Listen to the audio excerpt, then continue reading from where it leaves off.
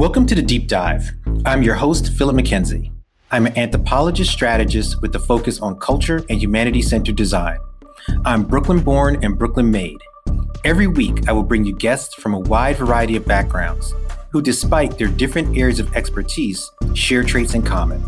They aim high, push boundaries, and make things happen. Their experiences drive insights. On today's episode of The Deep Dive, I'm joined by Sir Geoff Mulgan. Sir Geoff is professor at University College London, UCL. He was CEO of Nesta, the UK's National Endowment for Science, Technology and the Arts, and the Young Foundation Director of the UK Government Strategy Unit and Head of Policy in the Prime Minister's Office. Past books include The Art of Public Strategy and Big Mind, How Collective Intelligence Can Change Our World. His latest book, Another World is Possible, How to Reignite Social and Political Imagination, has been published in 2022. His Twitter handle is @GeoffMulgan, and his website is the same, geoffmulgan.com.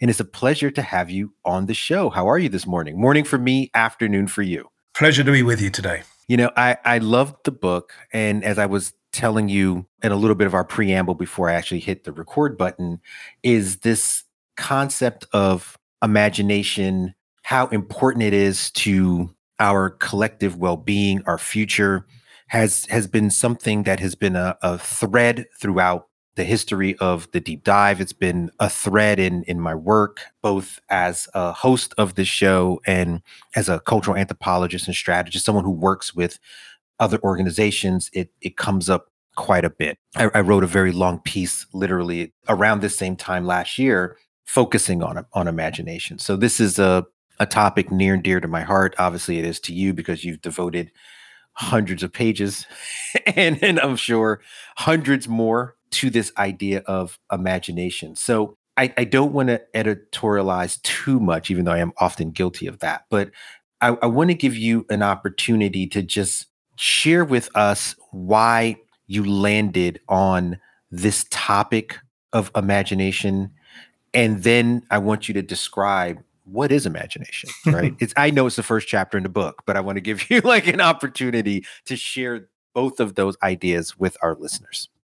Well, thank you. Let me start off with the why. Why did I do this? So as you sort of said in your introduction, a lot of my working life has been either working in governments, including in the US, sort of framing policies, working on what happens in welfare or schools or jobs, and quite a bit working sort of bottom up with social entrepreneurs and community projects. But generally the world of the quite practical, trying to fix things and change things and solve problems. But over the last few years, I became more and more aware that even the people who are sort of right in the midst of social change often really struggle to describe, to picture what our society might be like a generation or two into the future. And I started interviewing lots of people from ecological activists to social entrepreneurs and then business leaders and others. And what I found is they didn't find it difficult to describe future disasters. All of us can picture very clearly, climate catastrophe of all kind. We see it on our TVs every year now. And also people didn't find it that difficult to picture technological futures, rampant artificial intelligence and robots and drones and driverless cars. Again, we're bombarded with these pictures. But if you ask them, well, what might your democracy look like, or your local health system, or primary schools, or libraries, or parks, all these things, people really struggled. And I became convinced that we have a crisis, actually, of imagination, that we've lost a capacity which maybe was stronger a few generations ago to picture plausible, desirable ways for our society to go. And I think this fuels all sorts of other malaises in our politics. It contributes to this striking pattern, which I mentioned in the book. If you survey people, there's now large majorities in most countries expect their children to be worse off than them. And that's the first time this has happened since the Industrial Revolution, that sense of a better future has been crushed. And so that made me want to, in the book, partly look at the past of imagination. How had people thought long into the future, and how do they use that to animate practical change in the present? I try to diagnose, why has this happened now? What's gone wrong? and then also to suggest some of the methods we might use to reignite our social and political imagination. When I started reading the book, I saw a lot of myself in the book, right? Not from the perspective of enacting a lot of these programs, but when asked to take a look at the future. I try to stay away from terms like pessimistic and optimistic. I feel like those are kind of pigeonhole terms to try to trap me into or us into one perspective versus another. So I often find that like a troubling way to frame something, right? Because I might be speaking on a panel or something, or doing a talk, and at the end of kind of this survey of the world, people be like, "Oh, you're optimistic," right? So I always feel like they're like asking me to like put a cherry on the end of like something that might be difficult to deal with, right? So that's kind of my background on why I try to avoid that. But as much as those terms are imperfect terms, I kind of default to, yeah, I'm not particularly like optimistic on like the direction of the United States, for example. People who know me in my private life will say I always refer to this as like the Titanic, right? Yeah. This ship is sinking. It's a matter of how long it will take to sink, but it's sinking, right? Like everything tells me it's sinking. And I will often also say, to your point, that it's due to an incredible lack of imagination, that the United States has no viable view of itself in the future, right? It only sees itself through this eye of like hazy, misty-eyed nostalgia, Mm. right? Some yesteryear.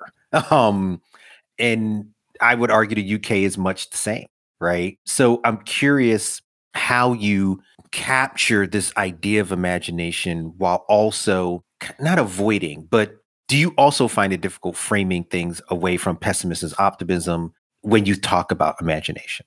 Yeah, so look, in 2023, in Europe too, it's quite easy to be pessimistic. We have, a recession hitting pretty much every country. We've got a brutal war on the other side of our continent affecting all of us. Thousands of Ukrainian refugees here in the UK and in the town where I am at the moment. So it's pretty hard to be in a sort of blandly optimistic about the state of the world. And I basically say to people who ask, just like you said, are you optimistic or pessimistic? I say, I don't know. How can anyone know?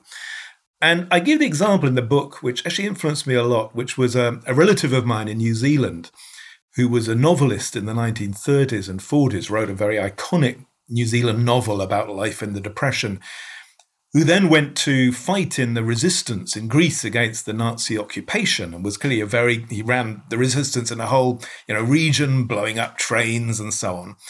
And then in 1945 went to Cairo and killed himself because we think he was so pessimistic about the state of the world. He saw the monarchy being reinstalled in Greece. The people he had been fighting with were all, on the wrong side. But I was brought up to see 1945 as a great time of hope. It was probably the most optimistic year in British history in the last 150 years. We created a welfare state, a health service. There was a complete sort of shift in society. And across, Europe, it was the year of liberation from the Nazis. And I just concluded you'll never be able to judge your own time accurately. You may be stupidly optimistic or stupidly pessimistic, but don't get too hung up trying to fit things into these categories.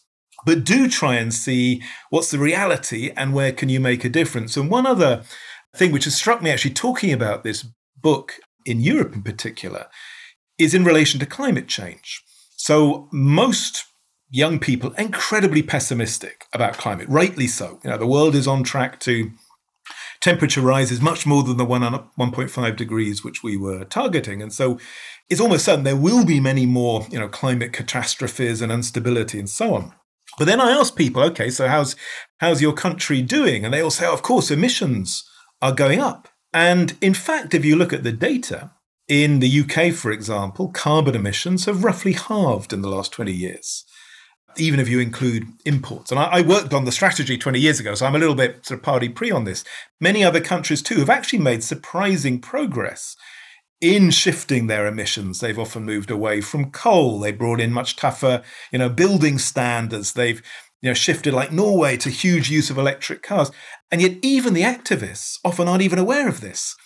They only talk about the disaster in a pessimistic frame, which says everything is getting worse because they think that's what's going to mobilize people to take to the streets.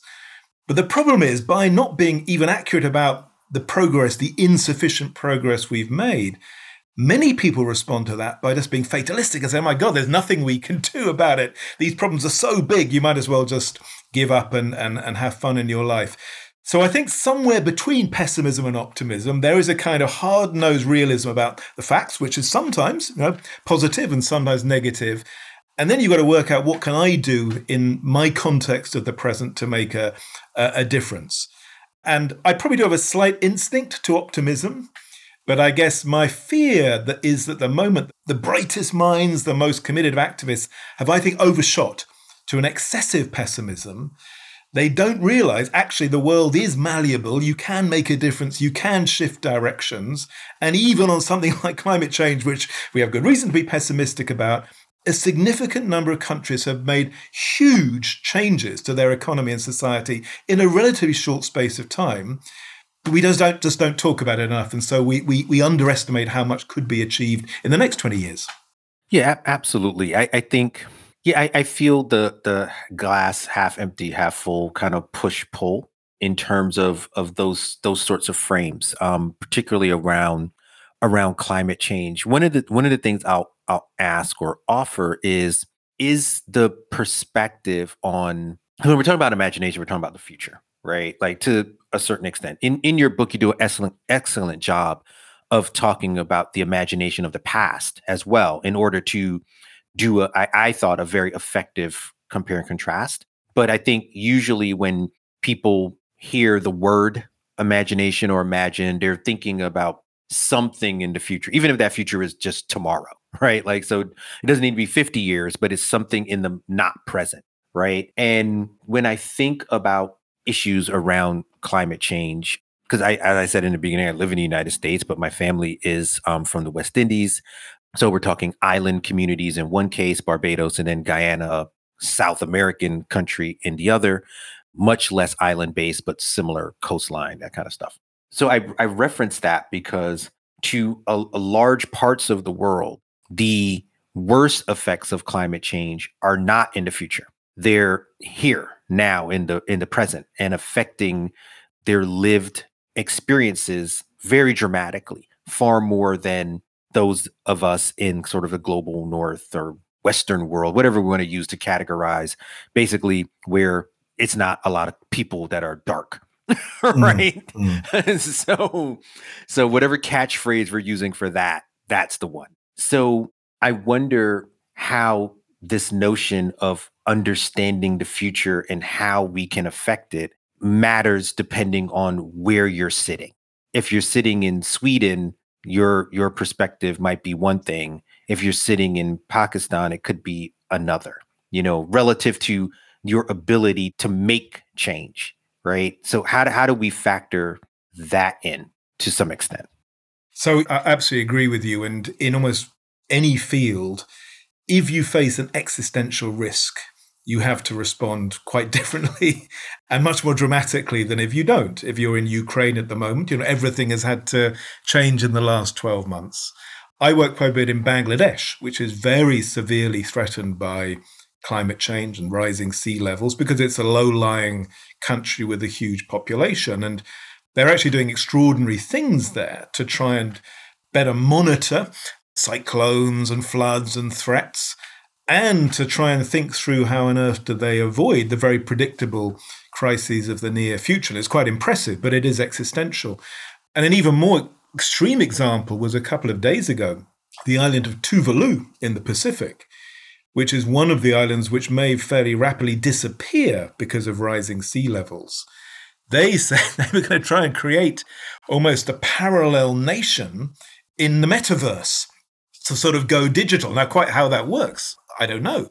But it's, in a sense, it poses the question, what will be done also with places like the Maldives, these countries which may physically disappear but want to retain some sense of themselves as a nation, some coherence, some meaning. And this seems to be exactly the kind of challenge to practical imagination which we need to address. But as you say, in much of the world, climate change is still a rather theoretical thing. It's something which happens elsewhere.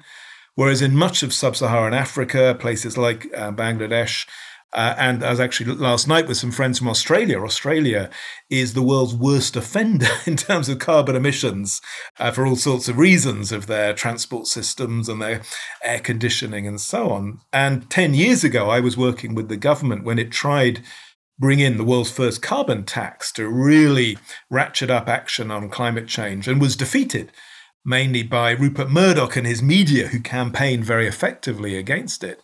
10 years later, after the most extraordinary forest fires right across Australia, the whole mood has changed.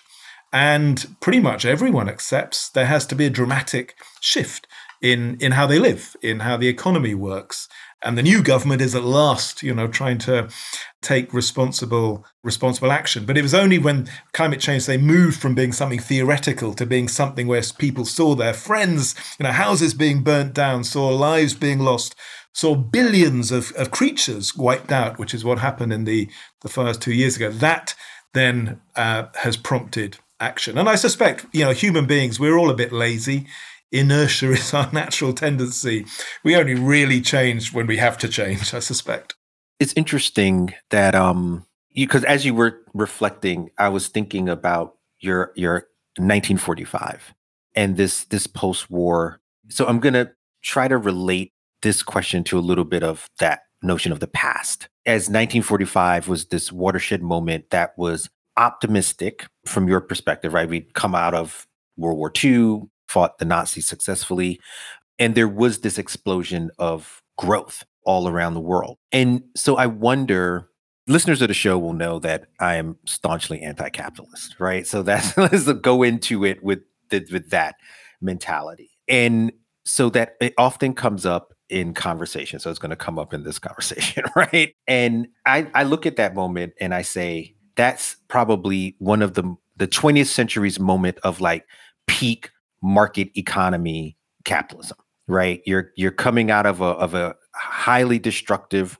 global war, and the victors now have the ability to basically set the stage for what will be incredible market growth. And we have that pretty much uninterrupted for, 30 years, 70s, stagflation, oil, all that kind of stuff, right? So very quick line history. Since then, I feel like we've seen this neoliberal capitalism that has been purely extractive. And is the pessimism that we're feeling and seeing the recognition of the limits of capitalism, right? Like if you were in 1955, you could conceivably say, yeah, 1975, I'm going to go from guy on the line to the manager, right? And I'm going to blah, blah, blah, blah, blah. I don't know if you can say that now, right? Like, I don't know if you enter the workforce, you can say, yeah, you know what? My salary is going to keep up with the cost of living. I mean, I live in a city with $5,000 apartments, right? And these are shitty apartments, right? And we're not all making like $2-3 million. So I said a lot, but I'm curious if what the pessimism that we're feeling is a reality check on the prevailing imagination, which is capitalism, and its inability to provide for a future that is actually better. So let me offer a slightly different version of history. There was a wonderful piece published last month by some Norwegian researchers, which looked at how the Bolshevik Revolution of 1917 had an extraordinary effect in other countries, including the US, in essentially forcing the ruling classes, the capitalist classes, to make a whole series of concessions on welfare and trade union rights and so on, solely to stop revolution. They were so terrified of revolution, they changed the model of capitalism to some extent. And to me, 1945 took that a whole step further. Throughout the 20s and 30s, there was fairly laissez-faire capitalism in many countries. But after the war, a quite new social contract was essentially arranged. So in many countries, including the US, the trade unions became much more powerful. The state took much more responsibility through things like the GI Bill. Marginal tax rates for the richest in the US, I think, were in about 90% by the 1950s. This was definitely not the kind of capitalism Milton Friedman or Ayn Rand would have approved of. And that in turn funded in time, welfare and interstate highways and all sorts of other things. And in Europe, it meant a quite different kind of capitalism, which included a welfare state and state provision of health and pensions. So dramatically different from, as it were, the pure capitalism, which probably some people, the capitalists really wanted. It was essentially a massive social compromise with countries like Sweden, the extreme. It had been almost in civil war in Sweden 20 years before, but after 45, ruled by social democrats, there was a much better balance between labor and capital. Now, 30 years later, after the most extraordinary growth in human history, that deal had fallen apart and atrophied. And that's where neoliberalism came in and started, reducing the regulations, reducing worker rights, reducing the tax rates. And we then had 20 or 30 years of almost an opposite, a return to a much harsher kind of capitalism. And there I totally agree with you. I think that kind of capitalism has not been good for lots of people. In the US, half your society essentially has stagnant incomes for 30 or 40 years. We've got a bit the same in the UK and other parts of Europe. So the system no longer works for people fairly objectively. And housing for young people is a very striking example of that. For me, the interesting question in a way is, can we create new kind of deals, new social contracts, which put capitalism in its place, as we've done before in our history, don't allow it to become so dominant, so ideologically dominant, culturally dominant, politically dominant, where they literally pay for the main parties in our parliaments. And my concern right now is we don't have an equivalent of the 1917 Bolshevik Revolution to frighten the elites into making enough concessions. So, as I said a few minutes ago, the thing which really drove social change in the late 19th century and then after 1917 was essentially elites' fear of revolution, of being, put up against the wall and shot. And I don't think there is an equivalent fear in the world's elites today. They're willing to talk a bit about social justice and equality and climate change, but there's not that sense of almost the survival threat, which I think there was at times in the 20th century. And that's why my fear is we won't make sufficiently radical changes to our economic and social system. 10 years ago, I wrote a book about, original title was After Capitalism, prompted by the 2007-8 crash, and looking exactly at, title was The Locust and the Bee, this predatory kind of capitalism, which was extractive, which was essentially a locust-like version of capitalism. But I also said there's another side of capitalism which is quite creative and quite productive and often is better at solving problems than a fully planned economy. And our question is, can we rein in the locusts and, in a sense, support the bees, the more creative, entrepreneurial, innovative side of capitalism? And I set out a whole series of policies which I thought would be kind of straightforward. But I actually misjudged history. In fact, it's only really now, 10 years later, I think the world is more in a mood to consider those options. Back in 2012, in almost no country in the West was there actually an appetite for those more fundamental reforms to the very nature of economic system. And I think a big mistake your government made after the financial crash was putting Wall Street guys essentially in charge under Barack Obama, and essentially not changing the system, essentially asking them to rebuild the old system, not to transform it. Absolutely. And I'm a product of that system. So I understand it deeply and its corrosive nature. And I think our synopsis are more similar than dissimilar in the sense that, a lot of good things came out of that exchange. And one of them, I want to get to Obama, actually. I'm not going to right now, but he's in my notes to talk about when it comes to imagination. But I'm going to hold on Obama. But I am going to continue a little bit more on this sort of, I guess, the locust and the bee relevance, right? Because I think the perspective of a thing, there's always like levels going on in terms of how to understand these movements and culture and history, So again, I agree with the assessment of the post-war world, the 1945 post-war world. But I can also reflect that at the same time that you're seeing this incredible growth in the United States, there's huge portions of the population that are excluded, legally excluded from those things, right? So you can have Black soldiers fight in World War II and they were excluded from the GI Bill, right?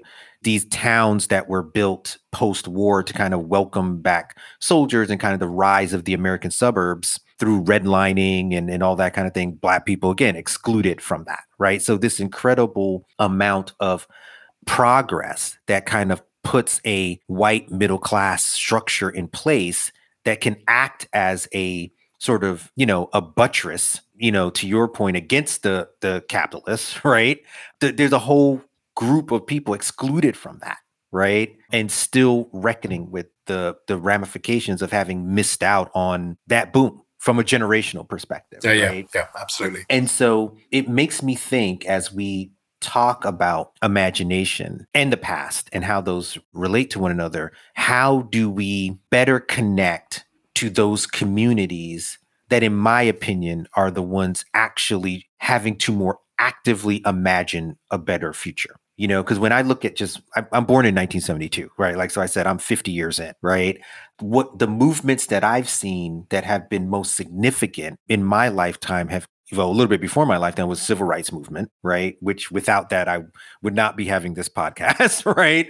The nuclear proliferation movement in the 80s, anti-apartheid also in the 80s. And then I always throw in Occupy, right? I feel like Occupy changed everything because it's the first time conversations even about capitalism and its reality are now in the mainstream. So I'm not saying people were not discussing these things, but they were discussing them on like college campuses, right? And like things like that. Until Occupy and its fallout, I'd never seen like mainstream CNN talking about capitalism. Should we have it? Milken Institute. Can we reform capitalism? I mean, it's literally something named after Michael Milken. And they're discussing these things, right? To what extent they believe it or not, I'm going to put that aside. But it's on a platform where it would never have been a serious conversation. So I'm wondering, when we talk about imagination, how do we more frame those movements? How do we find and extract useful tools to project a better future? Did that make sense what I'm trying to get at? Yeah. So let me offer again a sort of complementary history, and I'll talk more from a European than a US point of view. So one of the things which really struck me looking again at the 19th century history was the strength of working class political movements and working class political imagination. So not the college campuses, they didn't exist then. So in 1848, for example, London had its biggest ever demonstration. They were called the Chartists, a working class movement demanding everyone had the vote. At a time when that definitely wasn't the case.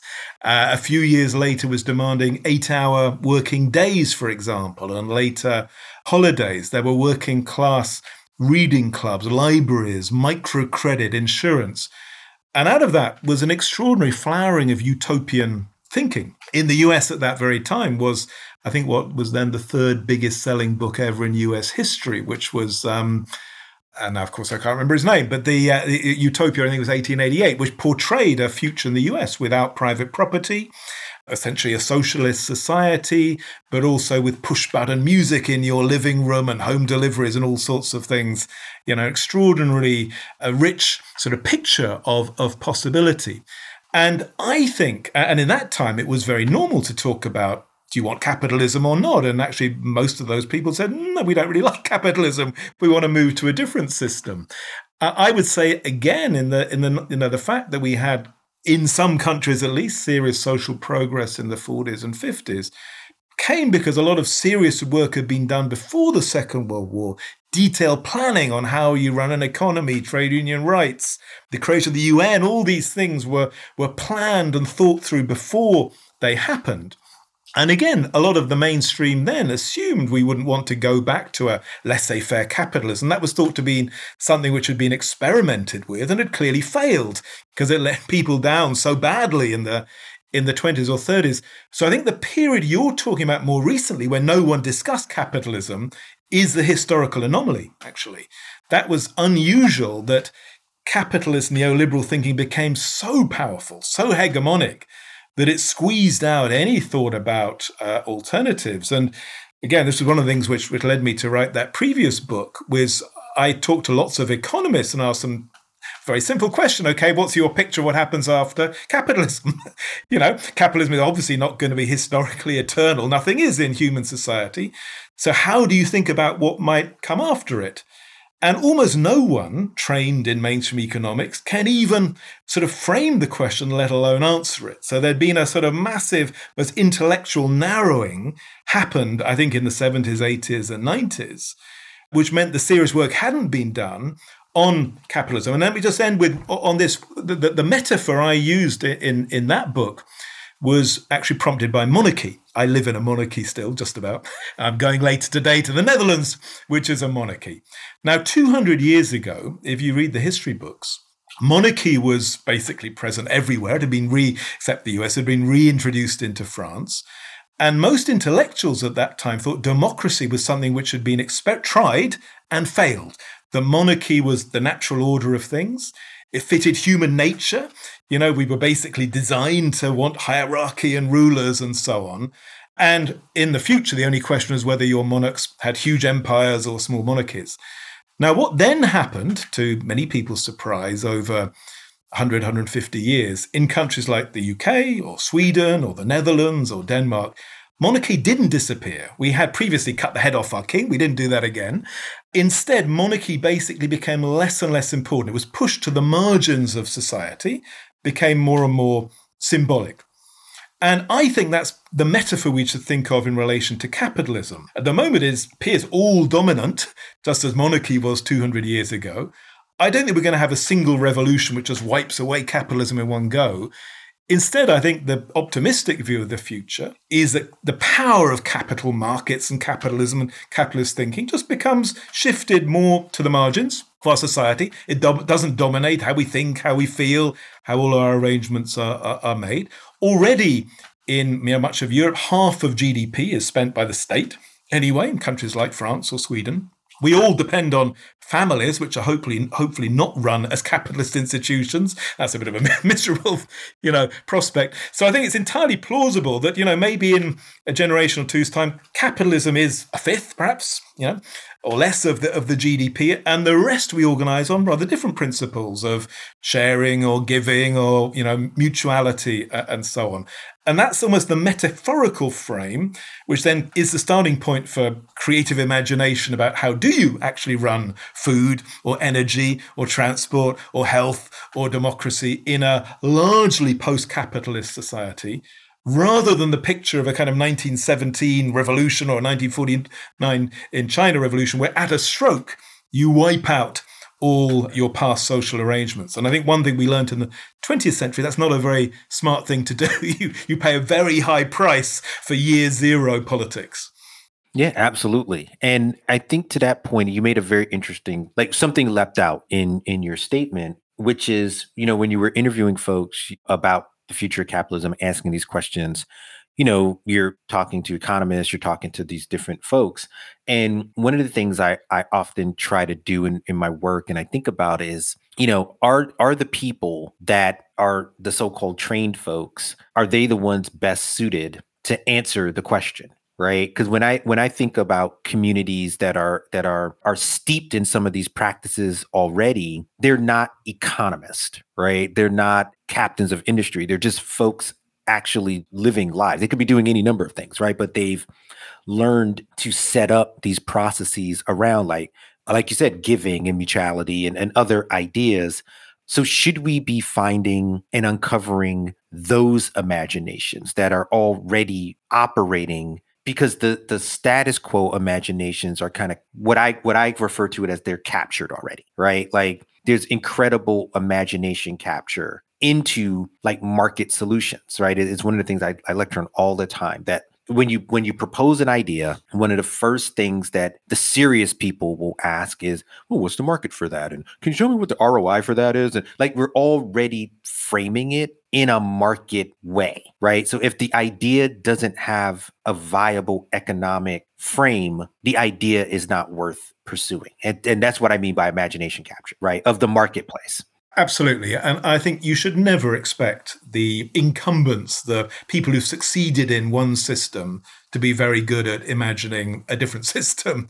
It's not surprising that the system which thinks they're wonderful and gives them lots of power and money is a system they will tend to think is rather wise and rather natural. And always in human history, the radical ideas come from the margins. They come from people who are somewhat outsiders, somewhat rejected, somewhat excluded, and that gives them, as it were, the freedom to think freshly. I think the other side of this, where there's really interesting, quite recent evidence on this, is the evidence showing that experts, people with deep expertise in a technical field, are often really bad at actually making judgments about the future. And we see this again and again in predictions, but also in understanding processes of change. So I work in a university, and one of our tasks often is to get the experts to slightly unlearn in order to make sense of the world there around them. And economists are not particularly unusual in that respect. They just get trapped in a way of thinking, and they genuinely assume this is just the way the world works, rather than just a representation of the way the world works that they've become familiar with. And in the work of government, the last generation, I think, has seen a really dramatic and healthy change, at least in some places. So back in the 60s and 70s, probably most governments did use technocrats. They used economists and experts to design policies. But increasingly, it became clear that they often didn't understand the lived experience, the reality, or indeed the solutions which were being generated by people who were living the problems and who were at the sharp end. And so this whole language of co-creation, co-production, etc., has become quite widespread all over the world. There's a quite different way of thinking about the practice of government and policy, where you, from the start, involve the people who will be living with the results of the policy in the diagnosis of the problem, in identifying the solutions and implementation, rather than seeing this as something done by experts or bureaucrats to a grateful population. And to me, that's a much healthier way of doing things. And I work quite a bit with the UN now, who has, based in New York, for example, this network of accelerator labs in 100 countries. And that's very much the spirit in which they've been trying to work, is radical innovations which draw on the creativity and expertise of the grassroots, not of the sort of bought-in consultants in New York or London or wherever else it may be. Sadly, many of those methods are not used actually in the US federal government or my national government, which I think are rather behind what is best practice. We need expertise for all sorts of things, but we also need to know the evidence on expertise shows that it has serious limits and becomes deeply distorted and is particularly bad at imagination. Absolutely. And I want to use this as a question. I want to bring Obama back into the conversation, right? Before I lose the track on my Obama. And the reason why I had in my notes to talk about Obama, because before Obama, I lived in a world where I never thought I would see a black president. Like this was something that might have been in a way, like the way communities talk to each other are different, right? So there are like lots of like inside jokes that black people would have about the fact of why we won't ever see a black president, that they're jokes, but they're also an admission of the pervasiveness of racism, right? Because the joke can only exist because the current world looks in a way where you're like, that shit ain't never gonna happen, right? And I remember as recently as the late 90s, they had a comedy tour with like 4 or 5 black comedians went out on tour. And one of the jokes within one of their sets was how and why we will never have a black president, right? And this was in, let's call it, I don't know the exact date when the Kings of Comedy dropped, but it's like 98, 99 time. And literally 10 years later, Obama, right? Yeah. Obama lands in 2008. And I think that is one of these moments where I'm like, nobody saw that shit coming, right? Like nobody saw that shit coming. So is there a part of imagination that is also tied a little bit to serendipity? Like it's just something that we're not going to be ready for until it's happening, right? Because I think about the fall of the Berlin Wall, right? Went to school one day, Berlin Wall. Came home, Berlin Wall's gone, right? Like people are sledgehammering and like something I never thought I would have seen, right? I was in high school. My reality had been impending nuclear doom. Yeah. Then all of a sudden it's like, oh shit, this shit's over.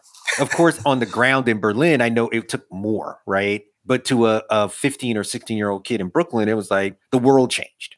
Well, going back to what you said earlier about the experts, before 89, all the experts about the Soviet Union thought it was inconceivable. The Soviet Union would collapse and the Berlin Wall would come down. A year ago, all the experts on Russia and Ukraine said there was no way Putin was going to invade Ukraine. So, the experts are repeatedly wrong. And I just think the world is far more complicated than our minds. So we'll never really understand these patterns. And so things will happen surprisingly and look like serendipity. I live in a country now where our prime minister's of Indian origin. Ireland has a prime minister of Indian origin. London has a mayor of Pakistani origin. No one 20 years ago would have guessed that was a likely future for us, but it's happened and it's almost entirely positive. And this is where I actually think art and fiction play a role. My memory, and I may be wrong on this, that actually US, even TV, had black presidents long before Obama. That in a way, societies were being warmed up through fiction and through the arts to other possibilities, even if the sort of political mainstream and the experts thought it was very unlikely. And I've actually just written another book on imagination, which comes out next month on art. And more and more I've become convinced all of the different arts, they're not very good at predicting the future. They're not very good at actually designing future societies, but they play this crucial role in just opening us up, loosening up our brains, as it were, to alternative possibilities, some of which then materialize in rather nice ways, some of which are a bit scary too. I call Obama a little bit of this, the 24 effect. And I'm not sure if you remember the show, but, That's what I was thinking of. Yeah, exactly. That was, they had a black president long before Obama. Yeah. Yeah. David Palmer, right? Like we saw him in the first season running for office and, Jack Bauer had to do something to save him. I can't quite remember. But at the time, 24 was novel. Yeah. Right. And in a post 9/11 world, this is what we wanted to see, right? This kind of lone avenger doing whatever it takes to stop the bad guys who, again, were usually dark. Yeah. Right. And and then he becomes president. He does get assassinated, but we find out it's his wife. Sorry for those who are not 24 aficionados. Spoiler alert, don't remember the story. But I honestly do feel like David Palmer character, I think his first name was David, really set the stage for Obama differently than Morgan Freeman and other black presidents that we've seen in movies. Because they were always presidents when it was a disaster. Right. Like Morgan Freeman's president and the asteroids coming. Right. And it's fuck. Yeah. Right. We finally got a black dude and now that shit's about to be over. Yeah. And I think there is a political subconscious. I think every society has a kind of layer or two down in our consciousness, which creates space for new ways of thinking, like different kinds of people in positions of power, different gender relationships, different, and I think the arts in their widest sense feed that subconscious, which then makes other things more possible in, as it were, the real world. And, I want to stay on the arts for a second because I wrote down in my notes about Octavia Butler, who's a very well-known writer, science fiction, speculative fiction, whatever we want to call it nowadays.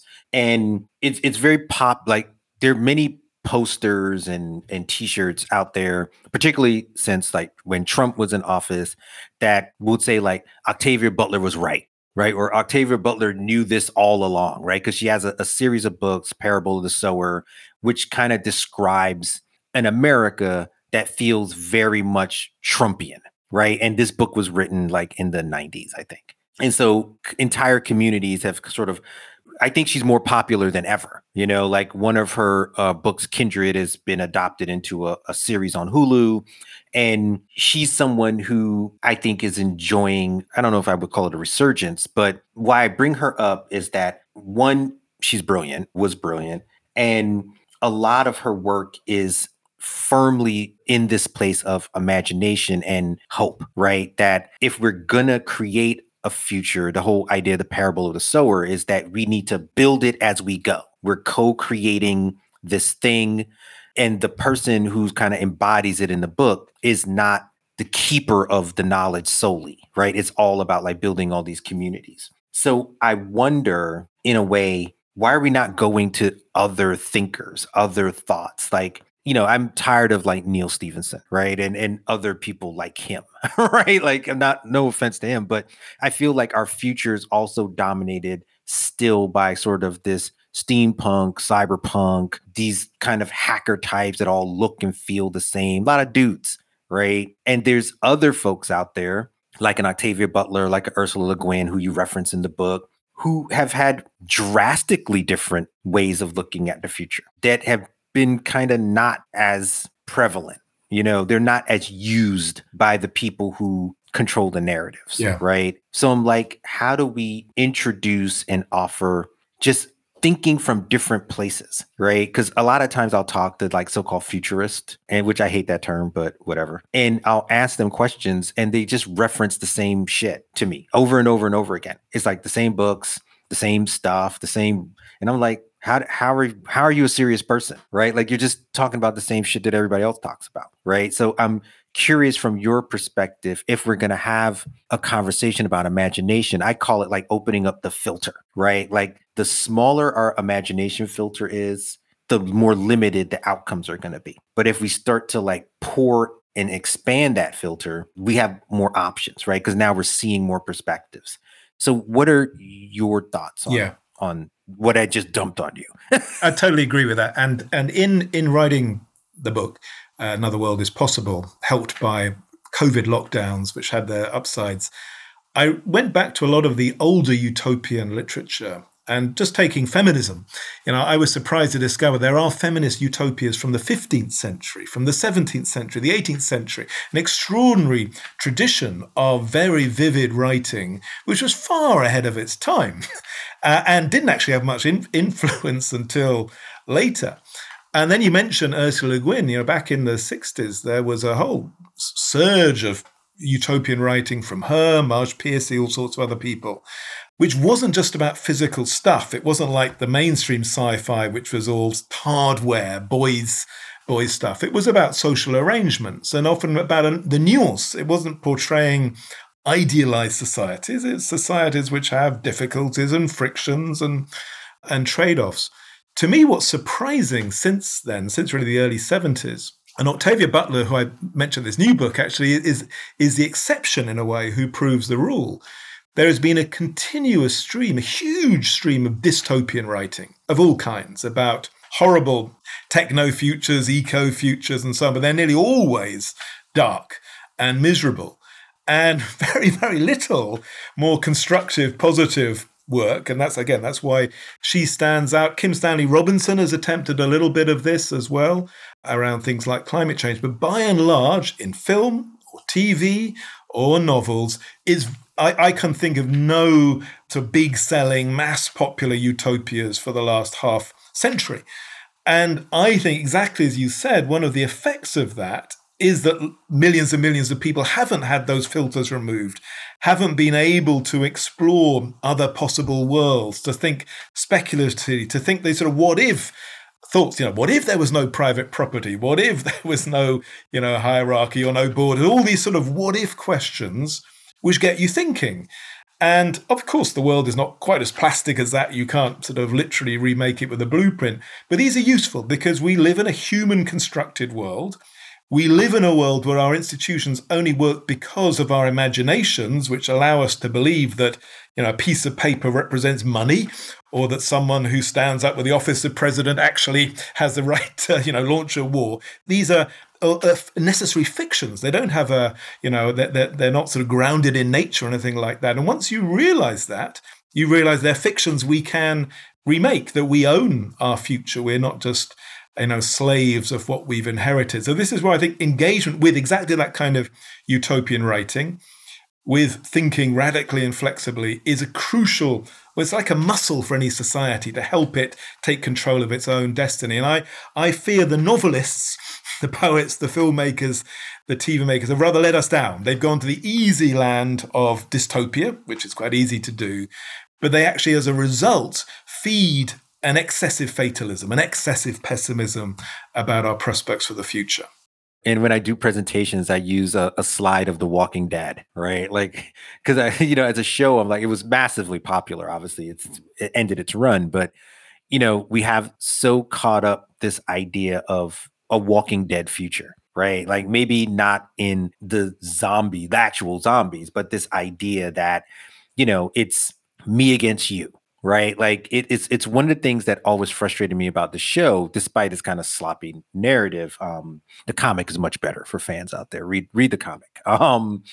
It seemed to me an implausible dystopia, not because of the zombies, but because of this idea that if we are facing something like zombies, metaphorically or in reality, it makes more sense for those of us who are not zombies to band together. To band together, exactly. Human beings collaborate. Yeah. And the whole show was always Rick's crew against some other crew, right? Like they got a compound, you don't.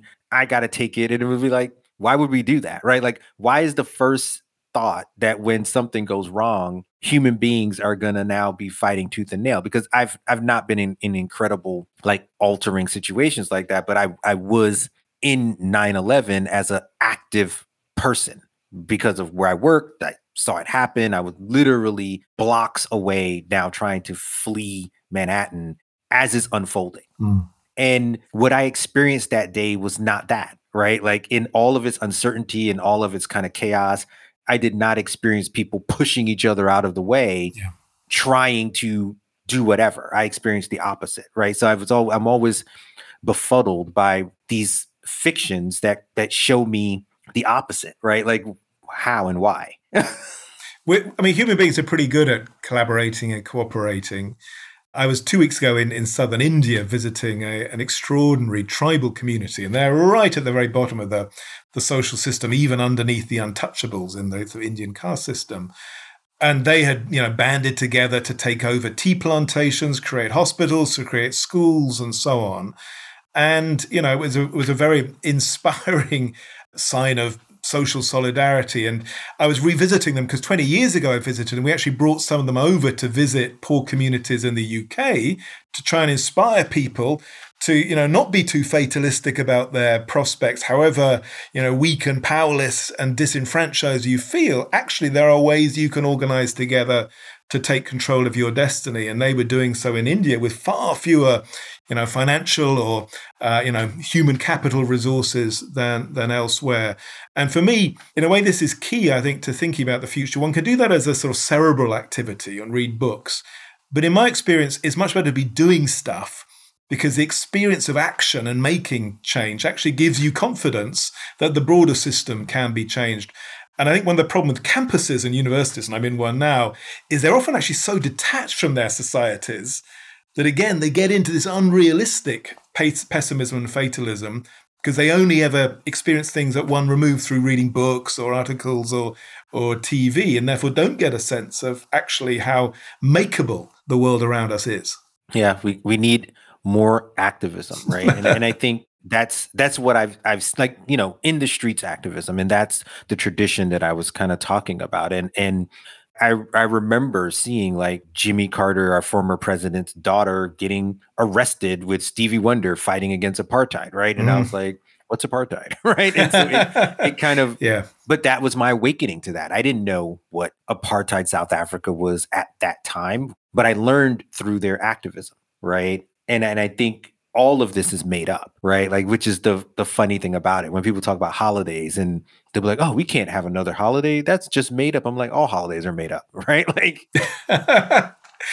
Halloween is not a real thing, right? Like it's not something that comes from like nature. Even Christmas was made up. Yeah. Oh, Christmas is the most made up shit ever. And it was moved 3 months just that as a pragmatic act, We live in a world of fictions and imagination. That's how human societies work. And at first that can be a frightening thought, but I think it becomes an empowering thought because you realize you can remake every bit of it. Absolutely. Christmas, Arbor Day, Thanksgiving, the stories around them, all of them shits are made up.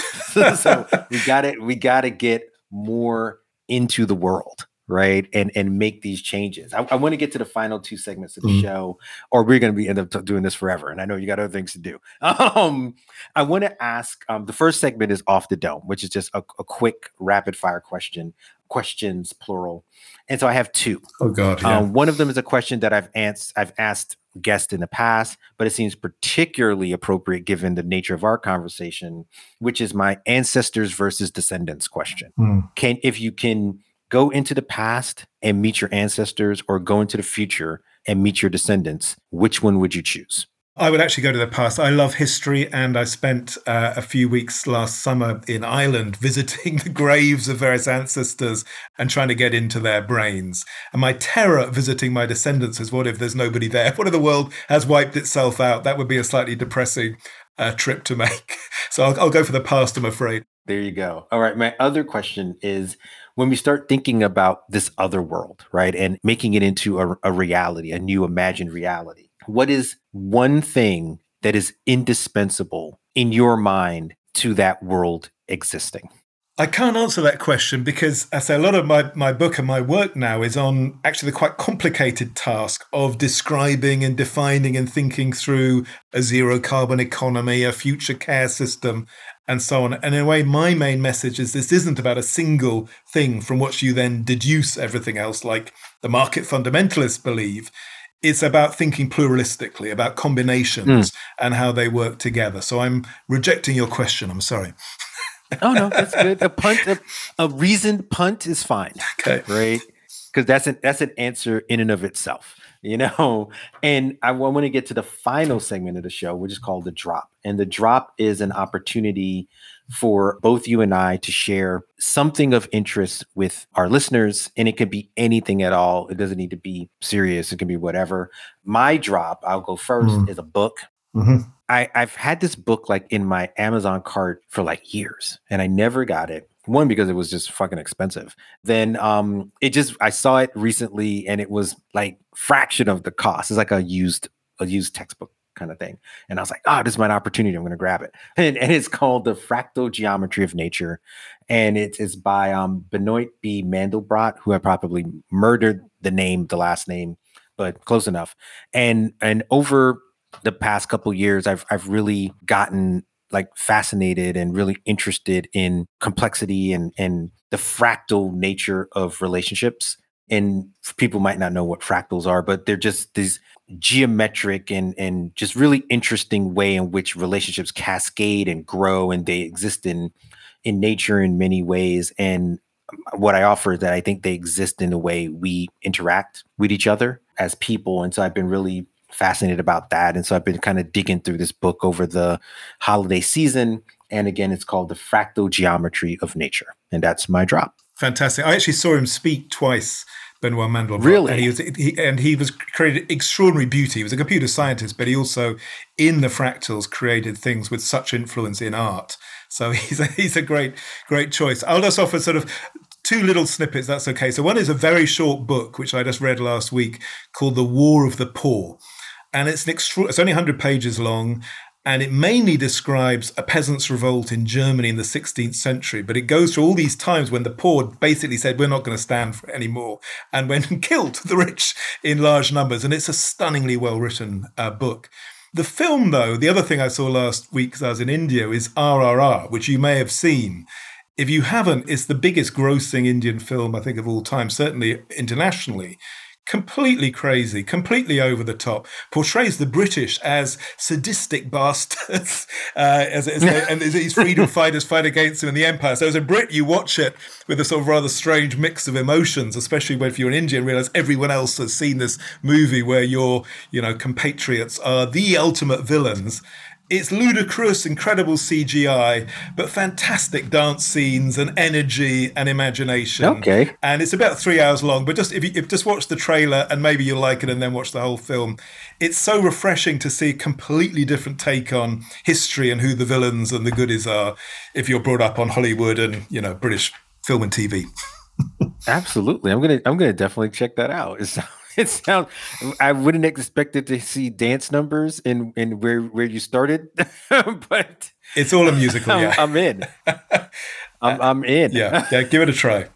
No, those are awesome drops. I appreciate them, and Sir Geoff, I really appreciate this conversation. Like I said, we've been going back and forth to get it done for a while, and I'm glad we were able to do it. I want to thank you so much for your work, all of your work. I want to thank you in particular for Another World is Possible.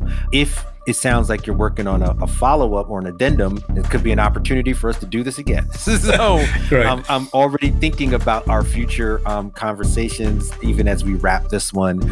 So I want to thank you again for being on. Thank you, and have a great 2023.